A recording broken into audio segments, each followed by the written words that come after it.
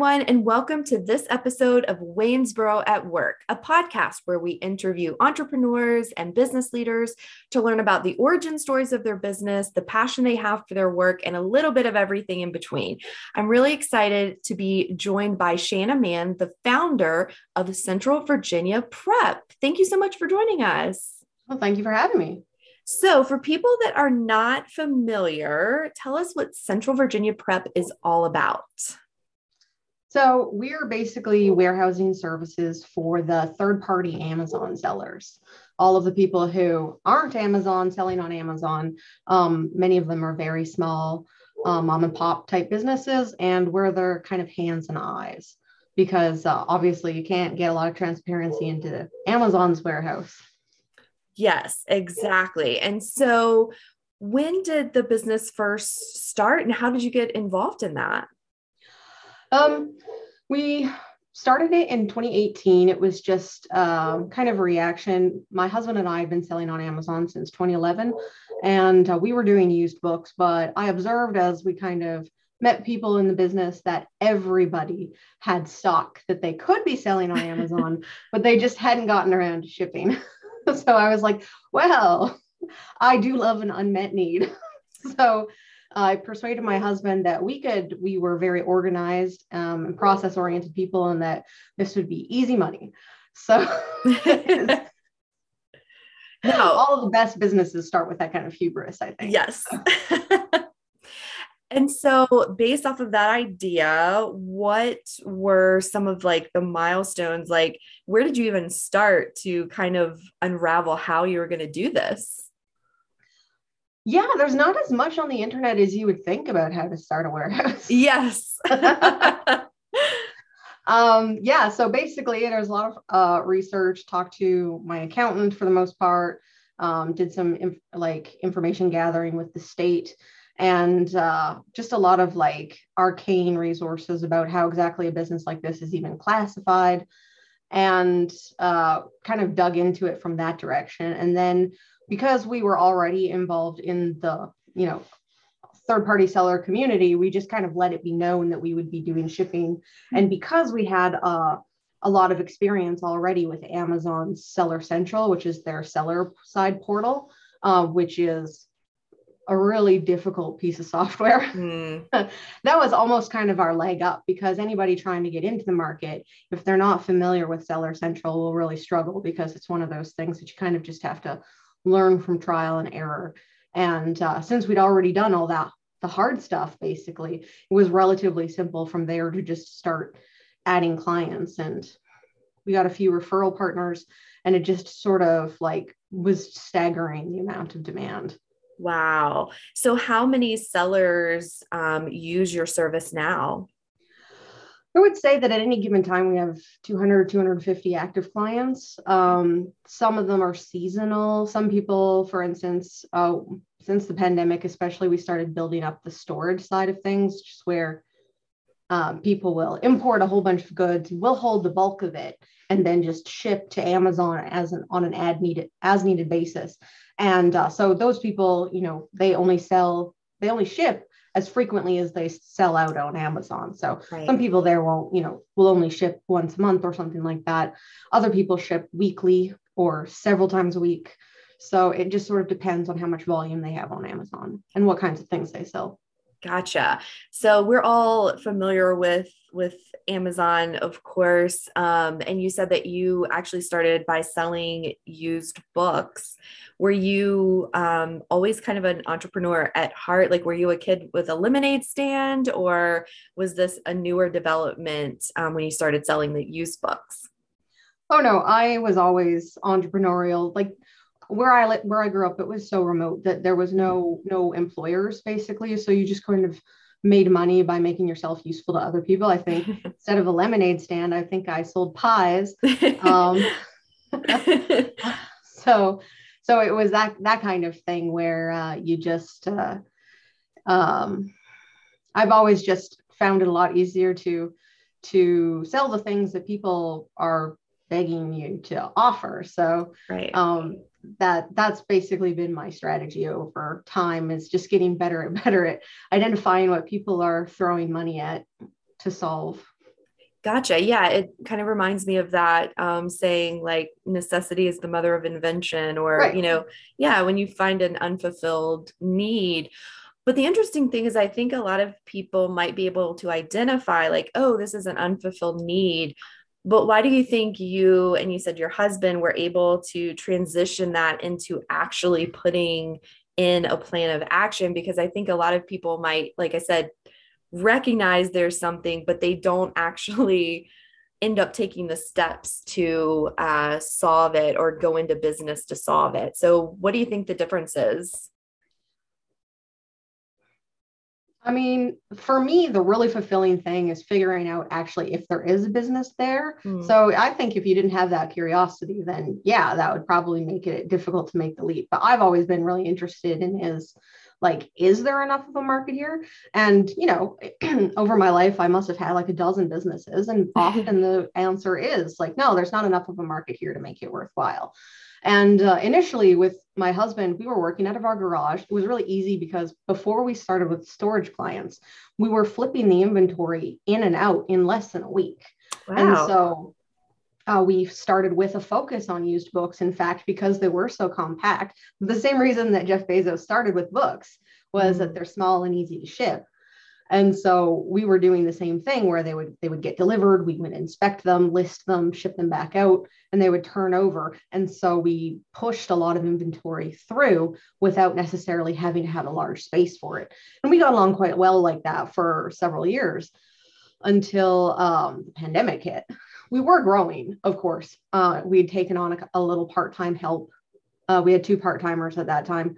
But when the pandemic hit and Amazon squeezed the storage limits on their warehouses, I was like, I had gone back and forth on whether or not offering more services, including storage, was a good idea, because I didn't want to get into the overhead or have to get into a lease and then not know what was going to happen.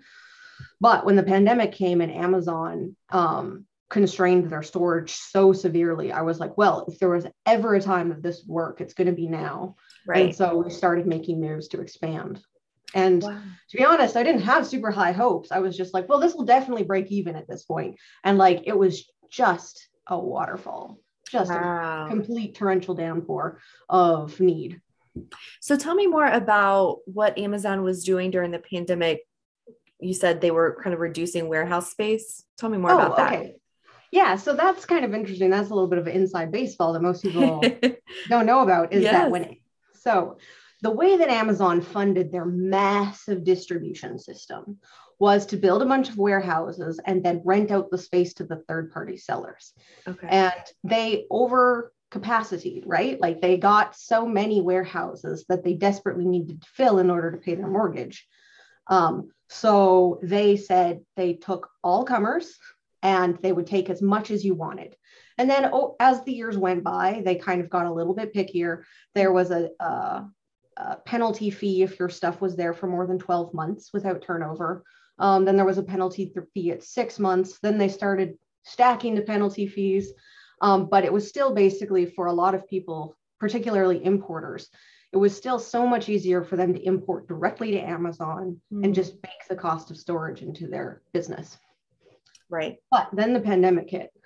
And I don't know if you remember March 2020, but Amazon was completely inundated with orders. Yeah. And so much so that they actually shut down their inbound shipping operations, more or less indefinitely at the time, is what they called it, because they focused all of their resources on shipping out for this massive surge in demand. Right. And that part didn't worry me because I knew that at any given time, Amazon only had about 4 weeks worth of inventory in their warehouse of the in-demand goods, like tops. So I knew that they would have to open up or their shelves would be bare. But then what they did to control the flood of backed up inventory now was they said, look, flat rate, like this is how much space you get, no more. And it was based on your previous, on various factors, but your previous sales primarily. Right. So that basically, especially for people who had like one sort of niche type item, which is the vast majority of small brands on Amazon, then they were kind of stuck. They had all of this inventory and Amazon was like, nope, you get this much.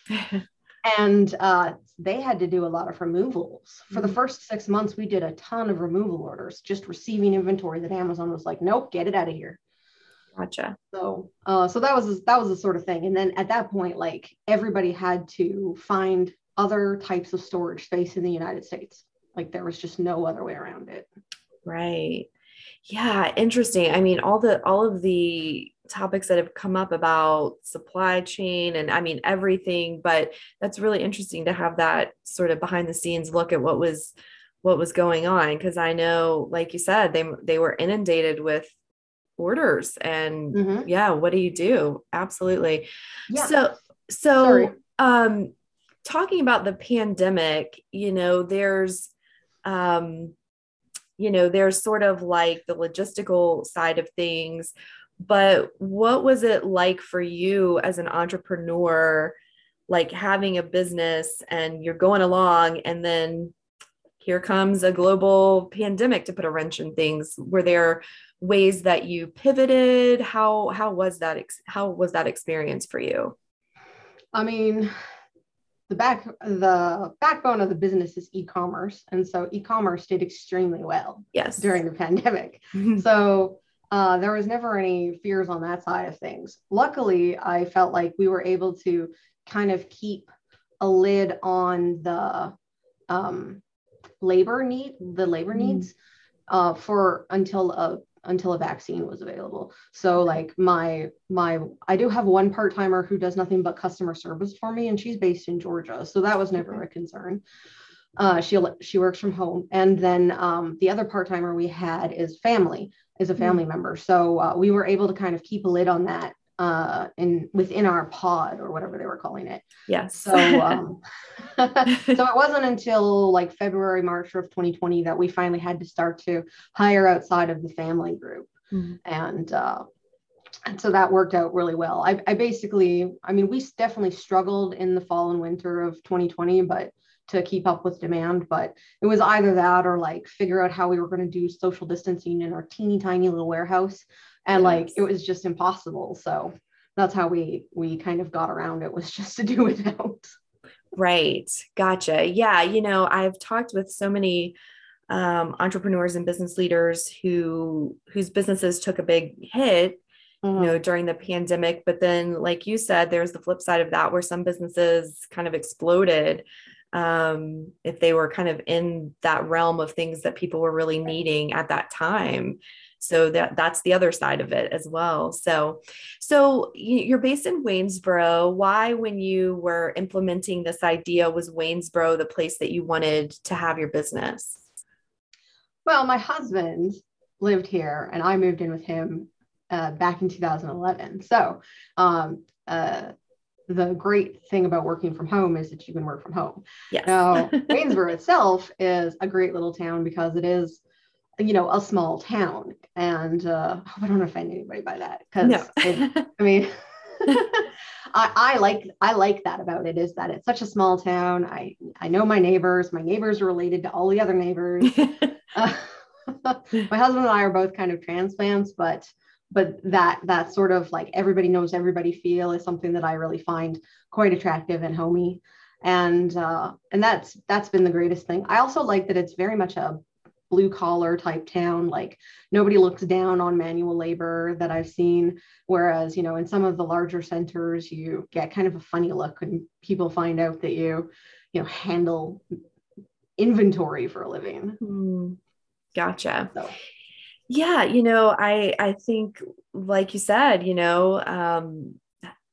in a place where everybody kind of knows everyone and people can be supportive of entrepreneurs is a really special thing that Waynesboro definitely has. So I kind of mentioned it before, but I have this theory that a lot of good ideas die like on living room couches and in basements and in garages and, napkins with plans that get thrown away and never actually happen. So I was curious, for anybody that has an idea that maybe hasn't quite taken the next step to implement it, what advice would you have for them based on your own experience? I would say you've got to want to, like, first and foremost. So for instance, with the third-party sellers on Amazon, We do a lot of trade with used booksellers still, and Mm. used book selling is billed as one of these how to get started on Amazon type businesses. It's very low capital to get started, and so low risk, low capital gets a lot of people who are basically just kicking the tires. And the churn of this particular group of customers is unreal. It's like 90 or 95% per year. That 95% of the people that sign up with me won't still be with me in a year. But I don't think that's a bad thing, because I think that everybody has their own aptitudes and likes. And so, they'll try the business and they'll realize that, like, whether or not this is a workable business, and I have seen it work, and my husband and I made money on it for a number of years. If you don't like the work, like, it's just not going to work for you, regardless of whether or not it's a good idea on its own. And so I would just encourage people to, like, sort of try not to think too hard about it and just try it out.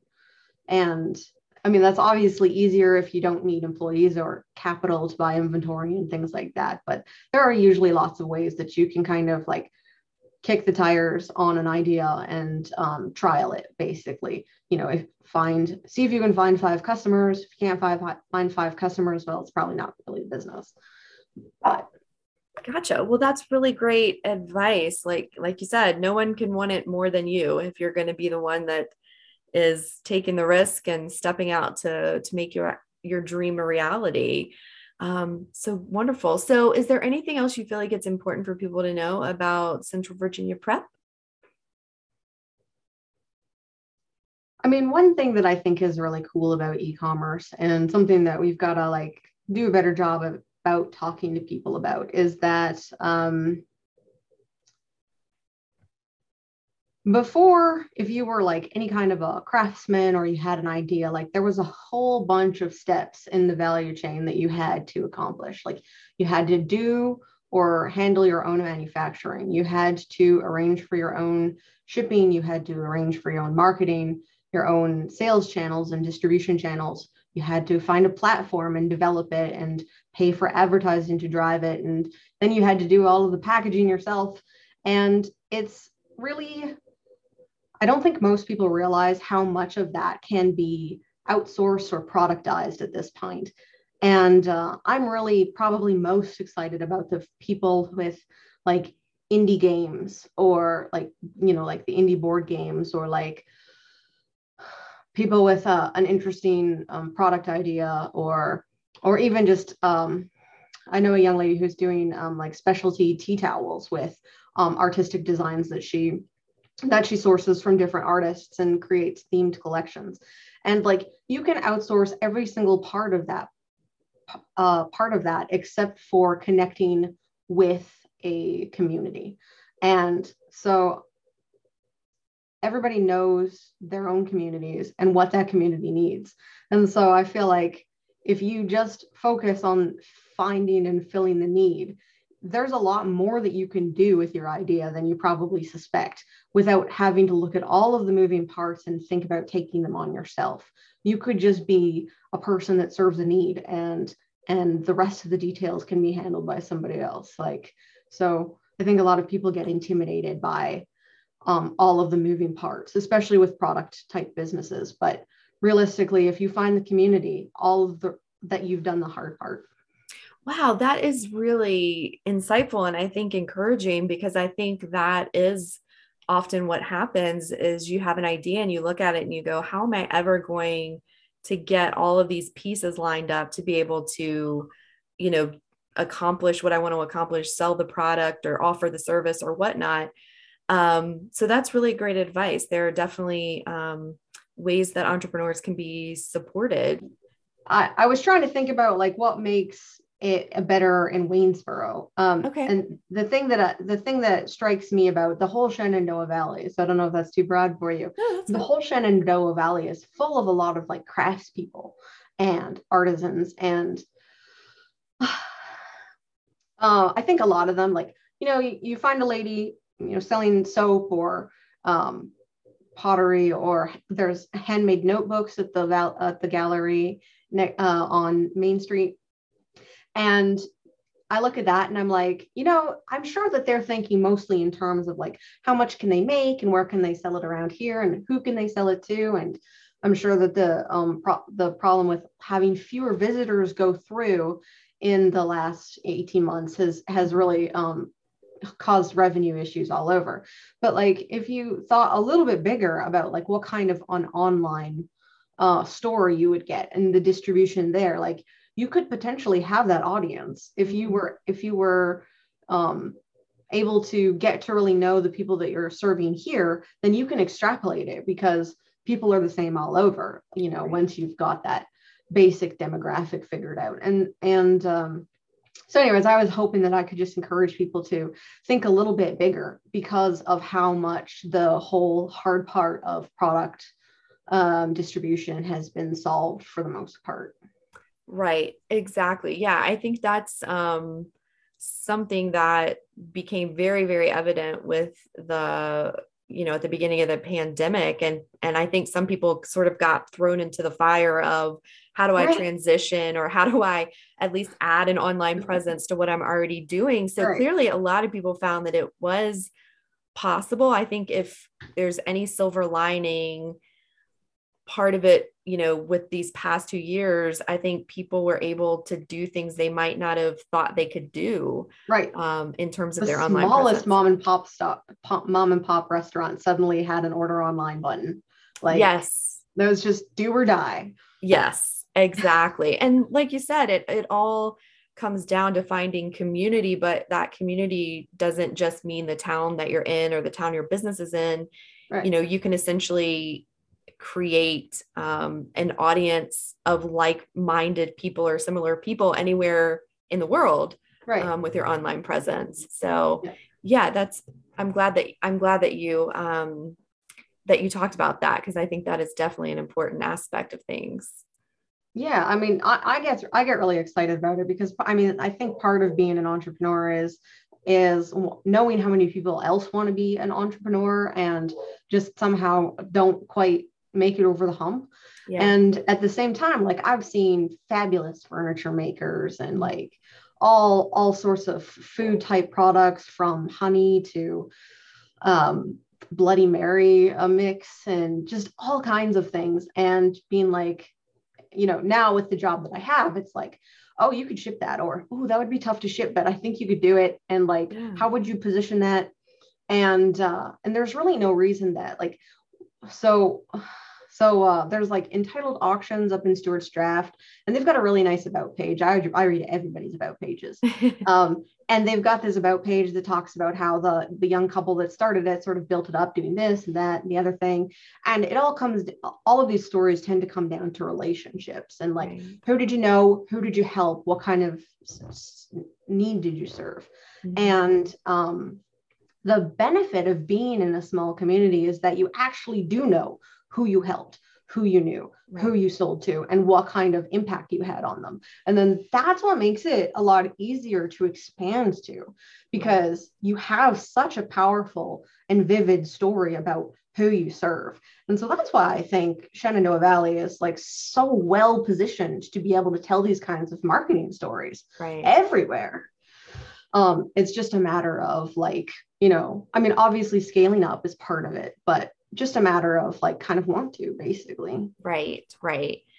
So if somebody is interested in using your services, how do they find out about you?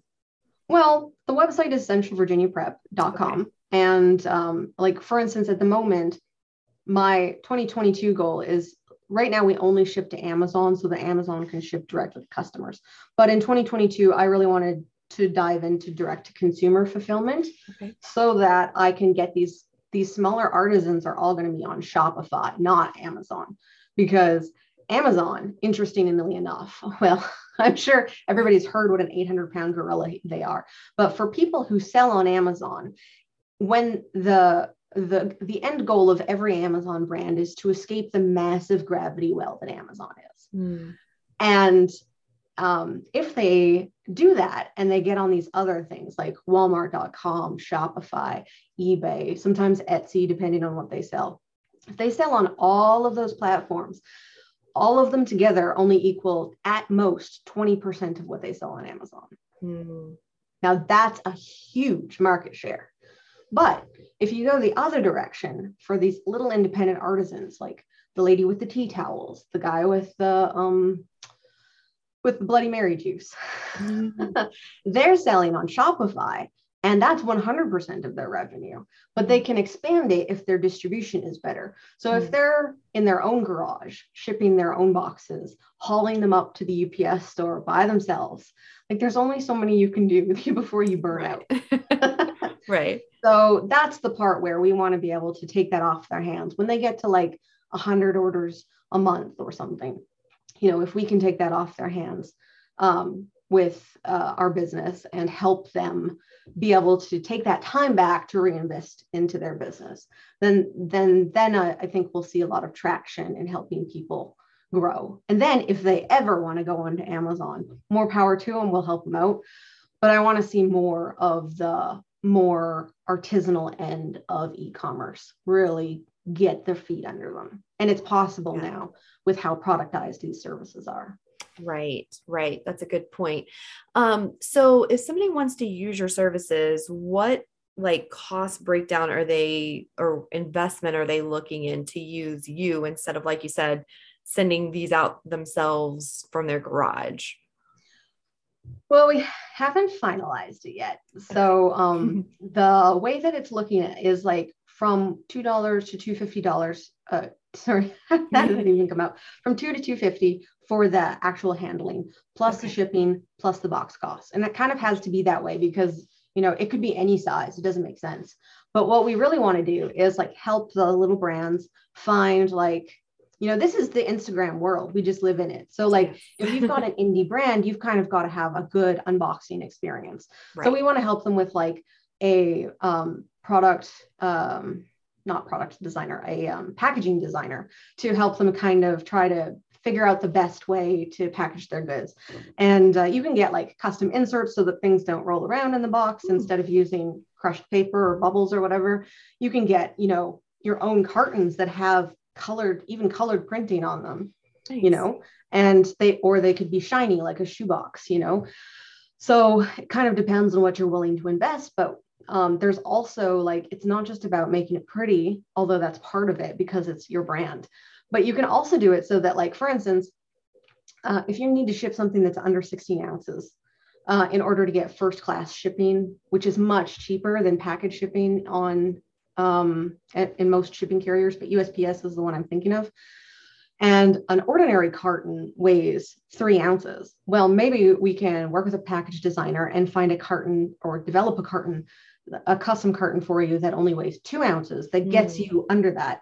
And it might cost you 30 cents extra to get that custom carton, but you're saving $1.15 on your shipping. Nice. So that's the kind of thing that I find super, super interesting. Yes. So is that something you're doing now, or is that a goal? So that's a goal. Currently, what I'm doing is for the guys who are importing, they're having their goods manufactured overseas and they're importing. I'm working with some of my clients right now to like talk about what can we do with your packaging to avoid having shipping damage. And here are the kinds of things that cause shipping damage. This is the type of damage that we see with this type of material. And this is more for the higher end goods. This is for the guys who make an item and then they put it in a really nice little gift box, because that's the only way currently around how crappy Amazon ships stuff. You know how it's rattling around in this huge carton and there's no bubbles, right? And there's hardly any tape. And you open it up and you're like, oh, fine, I'm not going to bother to return this. So these guys have higher end items and they'll usually be in some sort of a gift box. And some gift boxes, not all retail packaging is created equal, let's say. And so this fall, we've had a real problem with crush damage for gift boxes because the sheer volume trying to go through the pipeline from UPS, domestically or from the dock onto the trucks, the weight of the packages will crush down the sides of the cartons. Not much, The shipping cartons themselves will look fine, but the internal gift boxes will have these little seams where the center of them has collapsed. Right. So we're basically working with their manufacturers to try and like provide feedback on the kinds of damage that we're seeing so that we can engineer a better box back in China. Interesting. So that's been super duper fun. Yes, that does sound fun. Yeah, there's a lot that goes into the shipping part of things that I think, we don't always think about, but what a great, resource you are to have, for somebody to link up with to get advice on all of that. Because like you said, your package can look great going out the door, but if it does not arrive to the person looking great, doesn't really cut it. So, well, and that's one thing that we tell our clients, because for instance, we're going to have to increase the prices. That'll be done by the time this airs, but box costs have increased 40% this year. Wow. And pallet costs have increased just about 50% this year, depending on how good the pallets you want them to be are. Wow. And Amazon insists on having very nice pallets. Amazon's got standards, damn it. And so and also we splurge on really good reinforced tape, like fiberglass reinforced tape. And this is for one single reason, which is that Amazon can min-max the quality of their boxes and their tape and just assume that if they lose 3% of shipments due to loss or damage, then that's fine. They've just baked that into the cost, the cost of the boxes versus the labor and materials that it would take to actually reduce that number of loss. Right. But because our customers are all extremely small businesses, they cannot afford that amount of loss. And so we made a business decision basically to use heavy duty cartons and reinforced tape, because when a customer that only ships 20 boxes a month loses one box out of their inventory, that's a significant blow. Yes, absolutely. So yeah, it's just one of those things that people are like, well, why does this box cost so much? And it's like, it's a whole thing. Okay. Just trust me. Yes. Like a lot of other things have gone up in price for sure. Yeah. That's a really good point too, because I think sometimes, it's sort of like, okay, I've created this thing and it's shipping out. Okay. That's it. That's all I need to be worried about. But the transit part of it is huge. And so, and like we see just reinforced over and over again, the fact that, a lot of times there's a big leap between being a small, seller of items up against the behemoth of Amazon and getting involved in that system. So it's really nice to hear there's somebody looking out on the shipping side of things for the people that, like you said, if they ship out 20 orders and 2 of them are damaged, that's a big hit for them. Mm-hmm. Absolutely. Yeah, that's great. It's been a pleasure having you on the show. I've really enjoyed learning more about Central Virginia prep and getting some inside info about Amazon. Basically, I'm a consumer. I go in, I shop, I get the things, but I'm not always sure what's happening behind the scenes. So that was really, really interesting. Thank you so much. And for anybody watching, if you want to learn more about Waynesboro entrepreneurs, please visit waynesborobusiness.com or growwaynesboro.com, and make sure that you check out our YouTube channel at Visit Waynesboro. You can also subscribe to the podcast on Spotify. You can read the blog post about this episode on growwaynesboro.com as well. Thank you so much for watching. Enjoy and be well.